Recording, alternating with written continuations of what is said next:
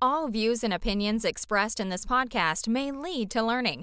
All information provided is for educational and developmental purposes only and is not intended to be a substitute for a growth mindset. Before taking action, please consult your motivation.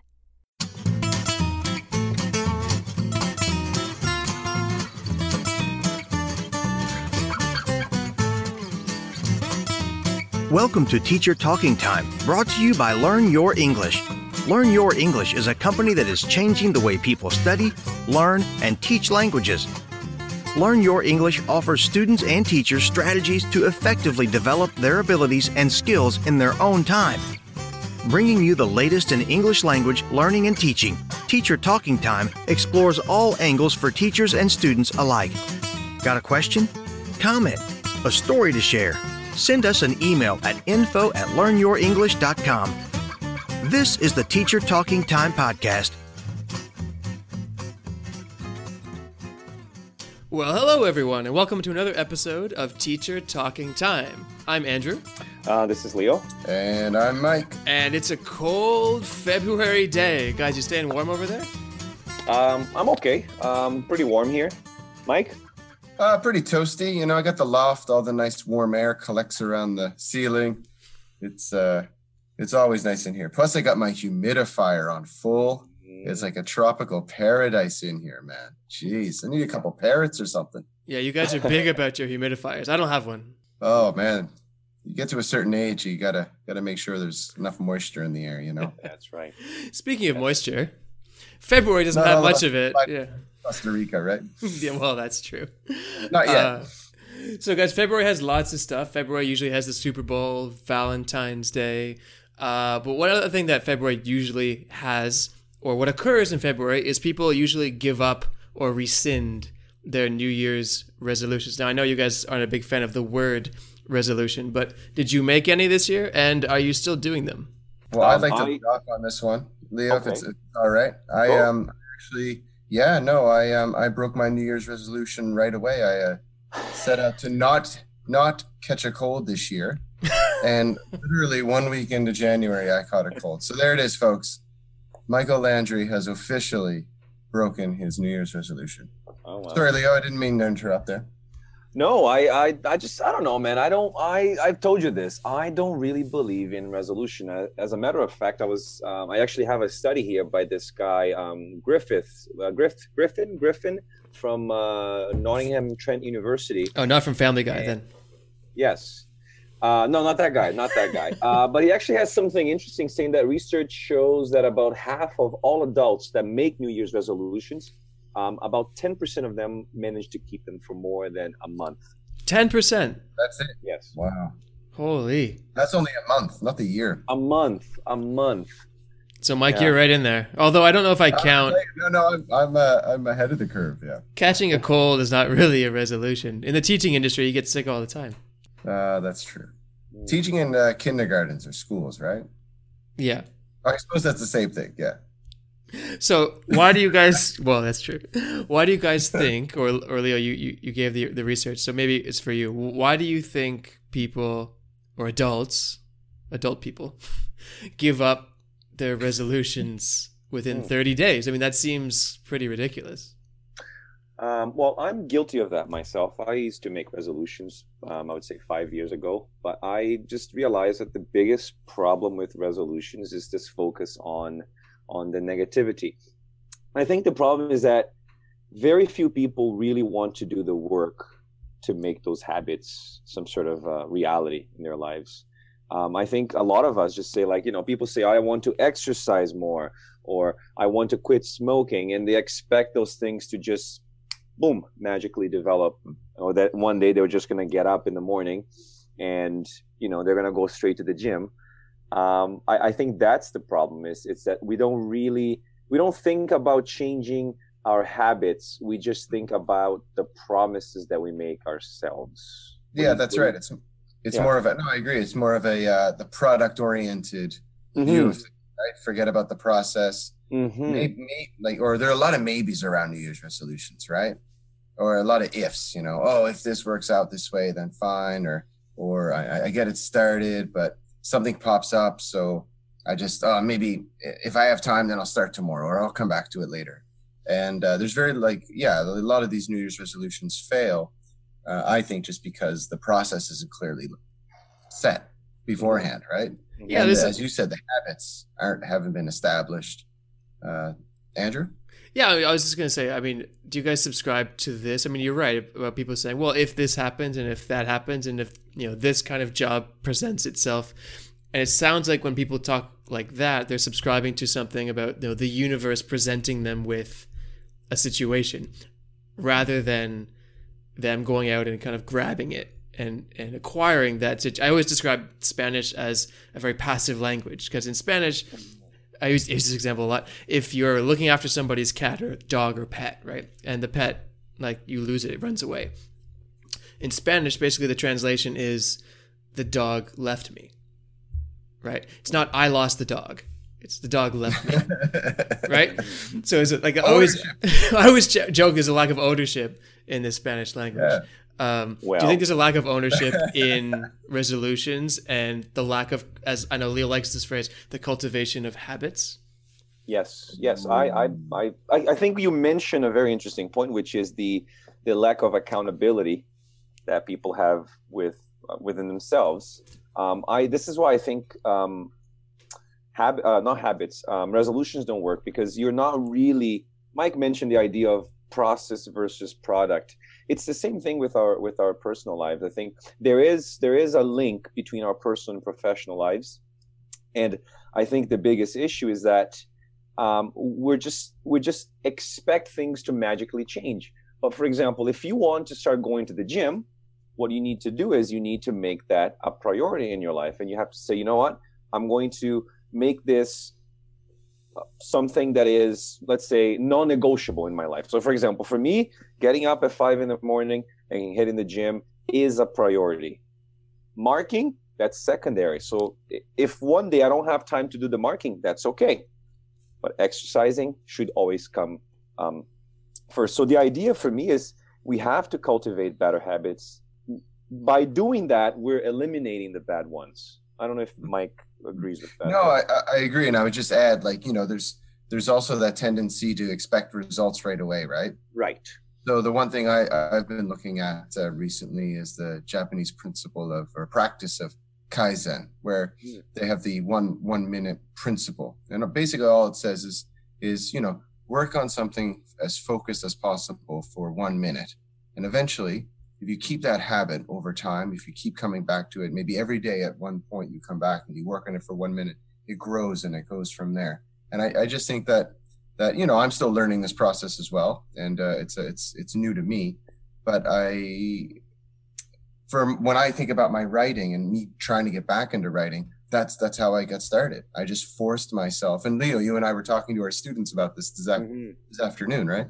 We just force ourselves to write something, and eventually it turns into something. So it's a little bit different from going to the gym, but I think it just proves that the same strategies that work, say, in the gym can also be applied to teaching, learning, and so on. Yeah, I think in a way you have to start saying no to the bad things so you can start saying yes to the things that you have been putting off. Like you said, I like this Kaizen, right? Kaizen, the Japanese thing. I like this. I think there's a writer, James Clear, who talks a lot about this idea of atomic habits, and he has a book with the same title. And he basically describes atomic habits as a small habit that has a tremendous or a huge difference in your life. So one example would be, students always say, oh, I want to start reading, but I'm lazy. Okay, but start reading is a very general goal, like start reading. Maybe for some people, start reading means, I don't know, reading 10 pages a day, or maybe reading for an hour. If you've never read, what makes you think that you're going to go from not reading to reading 10, 20, 30 pages? And what you said, Mike, is true. It's just, why don't we start by reading 1 page every day? So if you start with 1 page every day, you're going to start gaining momentum. And after you start gaining that momentum, you're going to increase to 2 pages, naturally 3 pages, 5 pages. And that's it. And I think he talks a lot about this, the British cycling team, that was how everything completely turned around when they started focusing on 1% improvement in every area.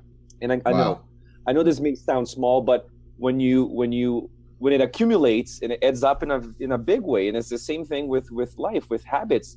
If you start thinking small with big habits, then I think you will cultivate those habits. And again, it goes back to what we were saying, Andrew, is by cultivating better habits, you have better accountability and you have a much clearer vision of what you want in your day-to-day life.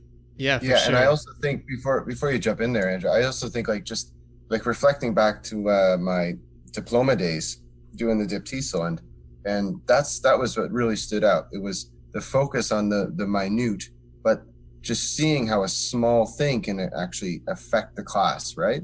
And then a small thing like board work then also connects into just, transitioning and teacher talking time, and it all relates. And I think it's a valid point. And thank you for bringing it up, Theo. Sorry, Andrew, I didn't mean to jump in there. No worries. That was just. I was going to say, and this might seem a bit abstract or philosophical, but you know me. But how do we define, or how do we categorize good habits, bad habits? Because it seems like if we analyze general habits, things that we would say, or we are saying now, that are quote unquote bad habits are things that we actually enjoy doing. Not going to the gym, or sleeping in, or smoking, or these little guilty pleasures, right? And then what we're defining as quote unquote good habits seems so difficult to cultivate. Why is it difficult to cultivate? Is it because we actually don't want to do them? So how do you define good and bad habits? That's a good question. To me, Mike. No, you go, Leo. No, because you've been reading up on a lot of this lately. So it's it's fascinating. Yeah, to me, a good habit is something that will help you be a better person every day. Okay. To me, when I think about, I'll give you an example. I gave up drinking. I don't know. I think it was back in March. So it's been almost a year without drinking. I feel like it has improved. Congrats, by the way. My life. Thank you. Yeah, I don't know if it's going to be something that I'm going to be, I don't know if this is something that is going to be forever, but so far I'm reaping the benefits of not drinking. I realize that by not drinking, I have time to do a lot of things that I didn't have time to do back in the day, because drinking would, and we all know this, when you drink, you can't really do anything else after that, right? You're not as sharp as you are when you are sober. So to me, good habits would basically be defined as something that leads to some sort of self-improvement. When you look back at yourself maybe a day ago, for me, it's always looking at how can I be better today when compared to yesterday. So that to me is my definition of what a good habit is. No, I like that. Mike, go ahead. I would agree with that. Yeah, I would just think, whatever gets you to your calling or your passion, right? It's I think the habits that you mentioned, the bad ones that you mentioned, using too much social media, laziness, these are things that take away time from the things that matter, right? And that's it. You just there's all kinds of apps out there now that to track how much time you're wasting, how much time you're idle.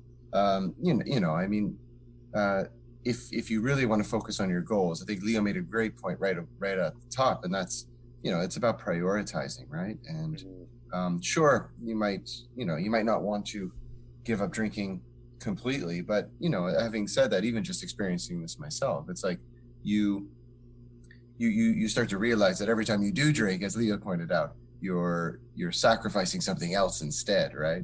And then from a professional standpoint, as you developing good habits are the habits that cause the path of least resistance, right? Like if you're developing good habits in the classroom, then your students are going to be happier because they see the flow, they see the improvement, and then you as a teacher as well, you're going to feel more rewarded just because you're going to feel that improvement as well, right?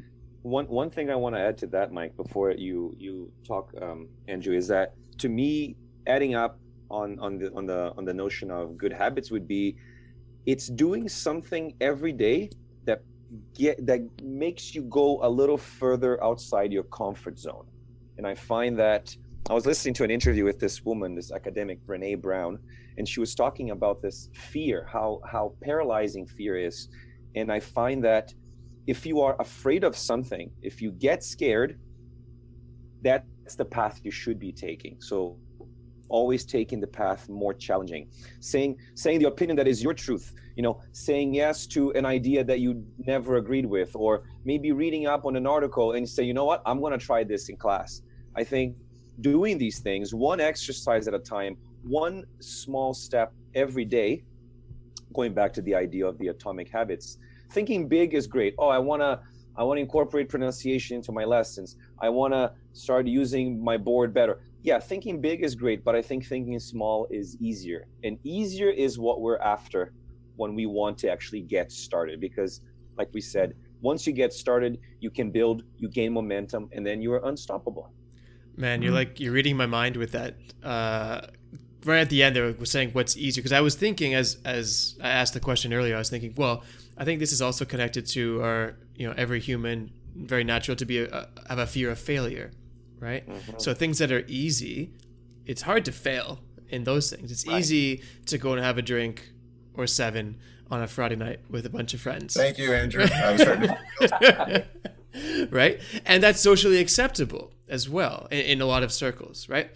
What's taboo or maybe not socially acceptable is to not, or I mean, to go out and not drink, or to not go out at all, or to get up at 5:30 every morning and go to the gym and not hang out with your friends because you're prioritizing self-care over socialization or socializing. And that's the hard decision, even if after, as you've said time and time, you realize that's the right decision for you.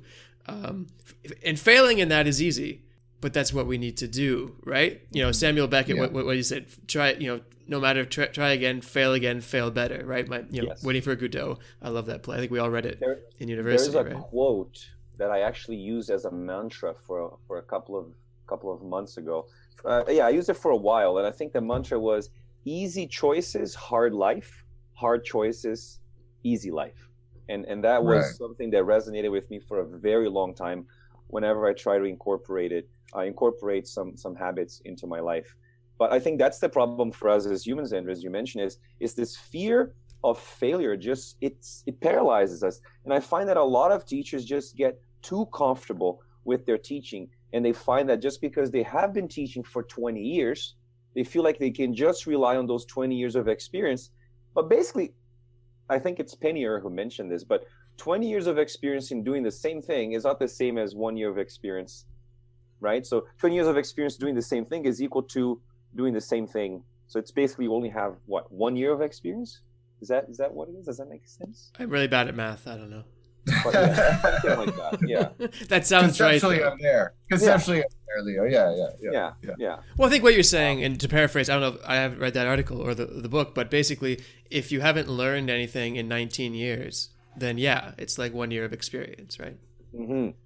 But how can we as educators, as people, how can we be constantly improving? I think that's one good reminder is to be constantly improving. I don't know. One thing I mean, I have like my 5 rules of life now, which I shared with my students, but it's like, number 1 is like read books, for teachers, it's great advice because these are the best mentors throughout history and they're there. I mean, you have Thornbury, you have all these other academics that you can be reading from.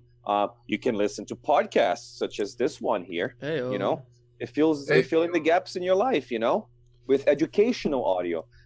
You could be taking a course. We have a course coming up there, so people can be taking that course. Grammar for Teachers, Thinkific.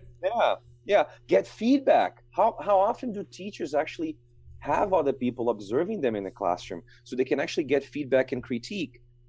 I don't like the compliment sandwich. Skip that. Seek feedback from trusted people and get straight to the meat. Like, what am I doing? Right, Mike, what are you going to say? No. Before you jump, also, you mentioned observations. Get observations by different people, not just line managers, right? Yes. People who can help you get better.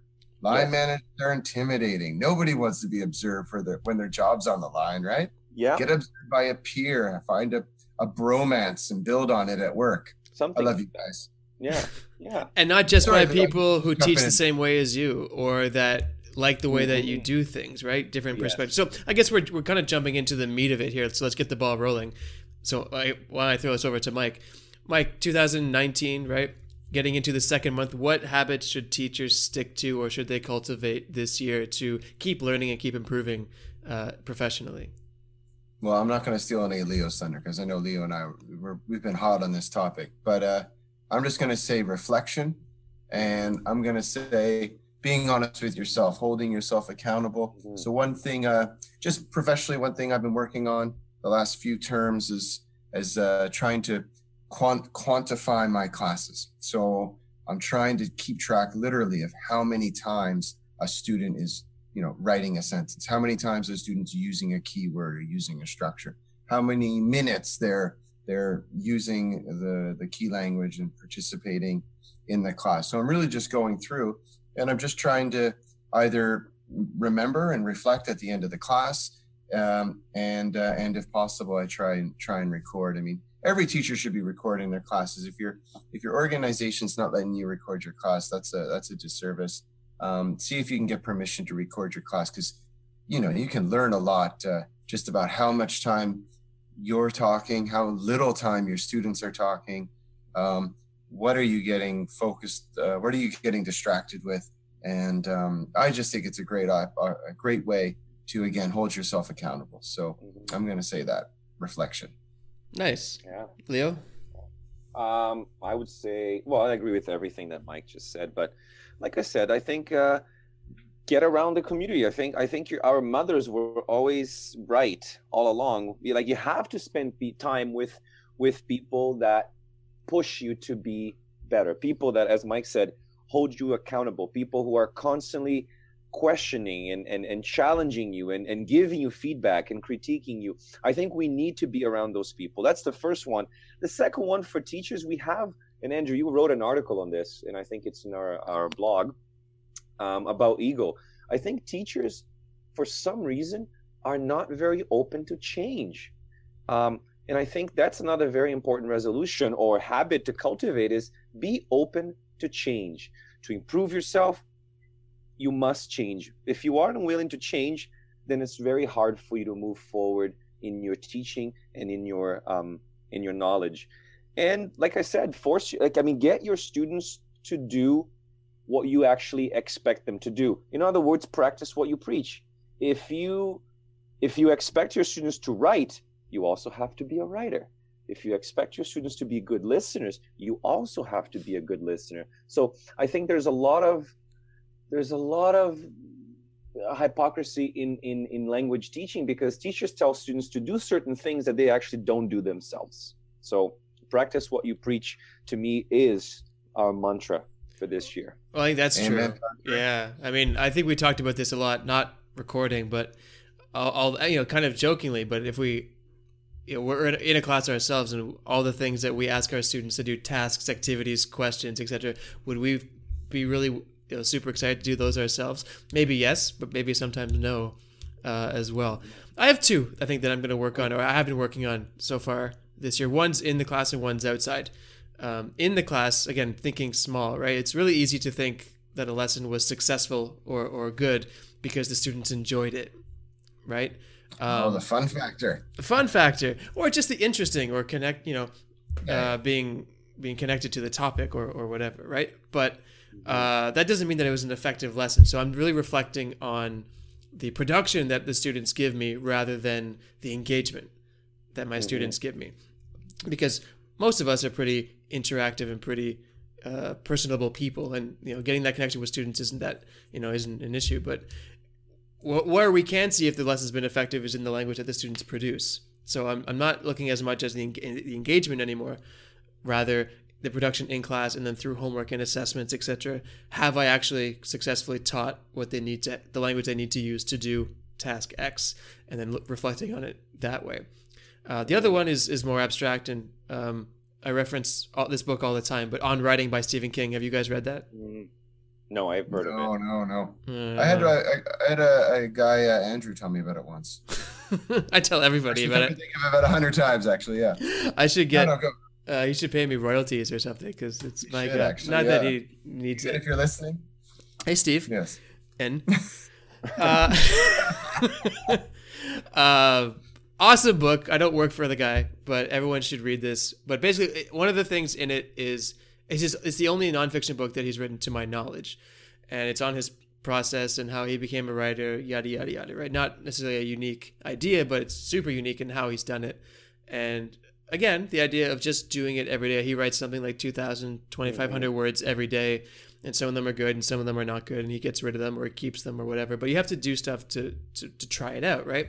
So I've been reading a lot thanks to you guys, and I've been applying stuff in my class and trying it out, doing something different every day, and some of it is great and some of it's crap, and I don't do it anymore. But you got to try. I've been pushing myself to try new things all the time in my classes, and that's one I'm not going to give up. It's February, but I'm not going to give that one up. It's been a really reflexive and really healthy process as a teacher for me so far. No, that's a good. Actually, by the way, just a note on that. I was inspired by. I didn't read the book. I will read it. But I was inspired by that when we talked about this back in December, I think, or November. And I actually tried that approach because, Mike, we talked about the idea of process versus product and practicing what we preach. A lot of teachers that teach writing are actually not writers themselves. Mm-hmm. So one of the things that I did was, after talking to Andrew about this book, was to actually force myself to write 2 crappy pages a day. Mm-hmm. And when you look at a research paper, you have to write, like, let's say 6,000 words. And then you basically say, you know what, 6,000 words, it looks daunting and it sounds daunting. You might say, oh my God, 6,000 words, I don't think I can write that. But as a matter of fact, if you actually do 200 words a day, 300 crappy words a day, it's actually not that bad. So I think one thing teachers have to do is make it about your identity.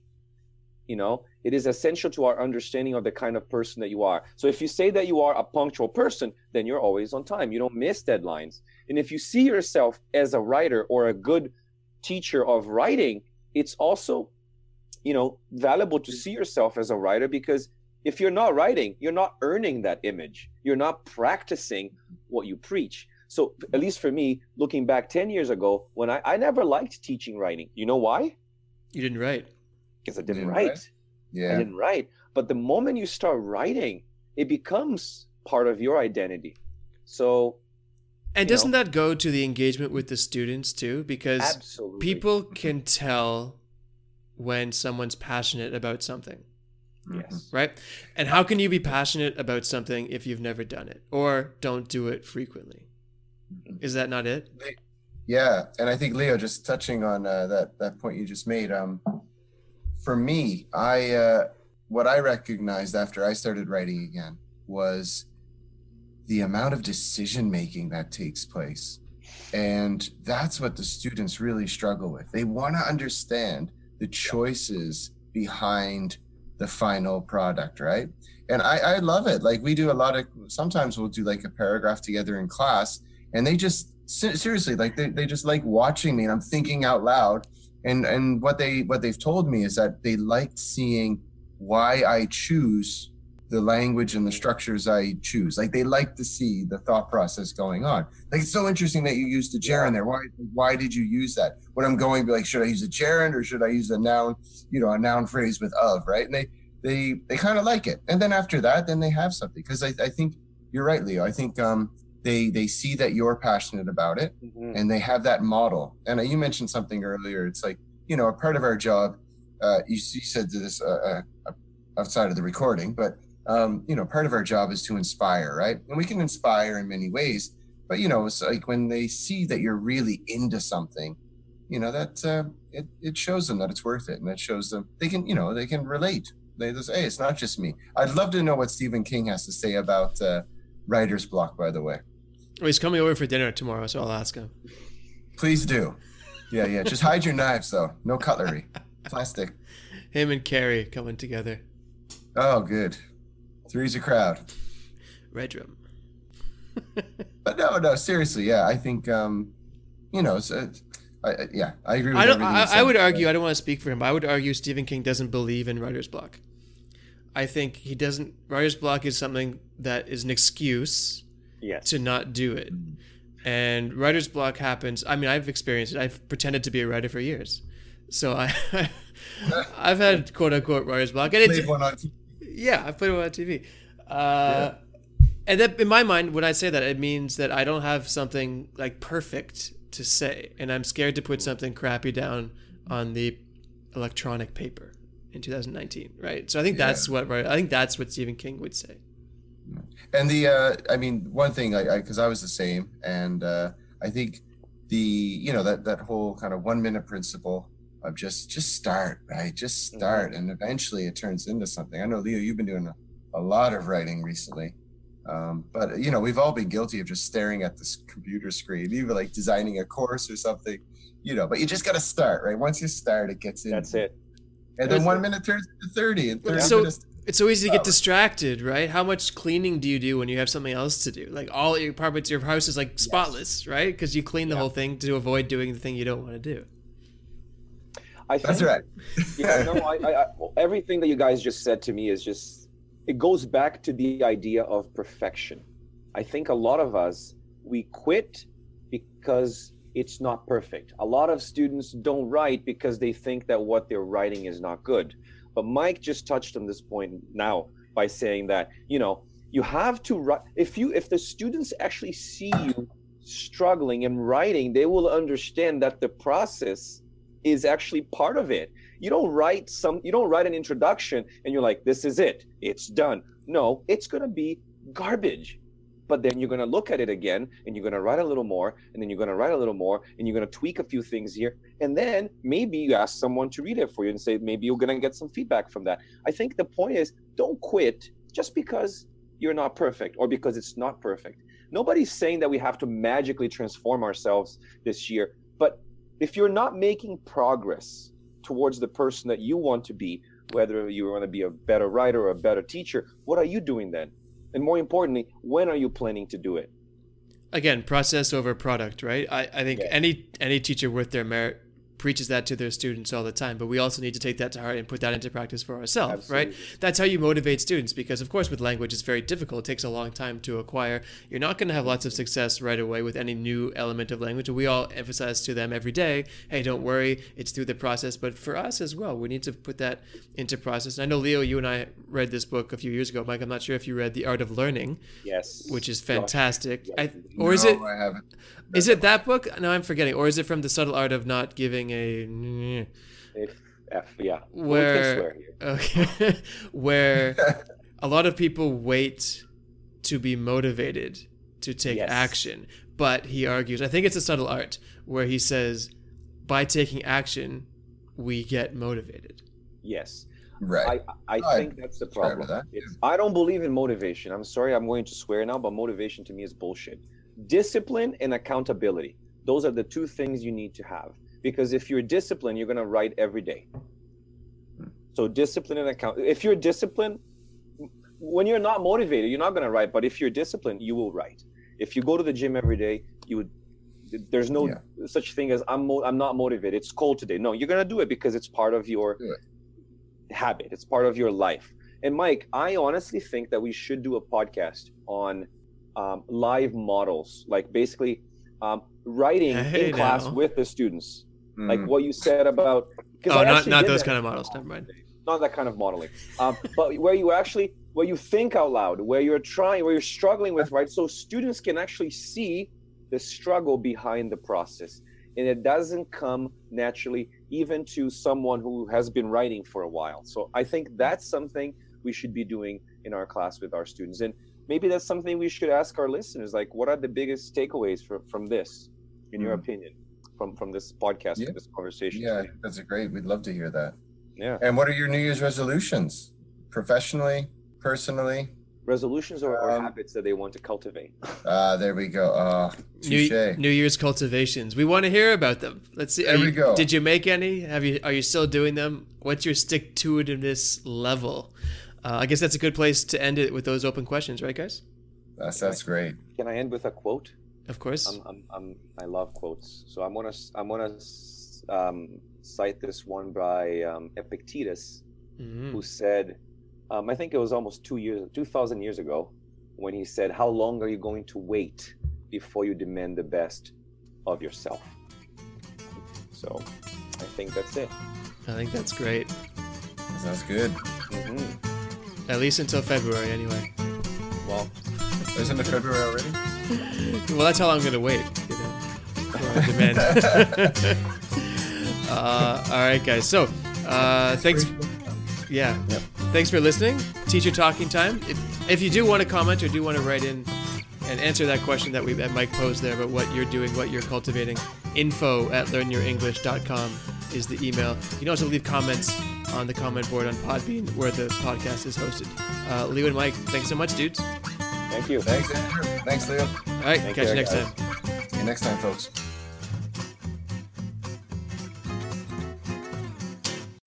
You've been listening to Teacher Talking Time, brought to you by Learn Your English. Ready to take control of your education? You're in the right place. Teaching, professional development, learning. Expand your world with Learn Your English.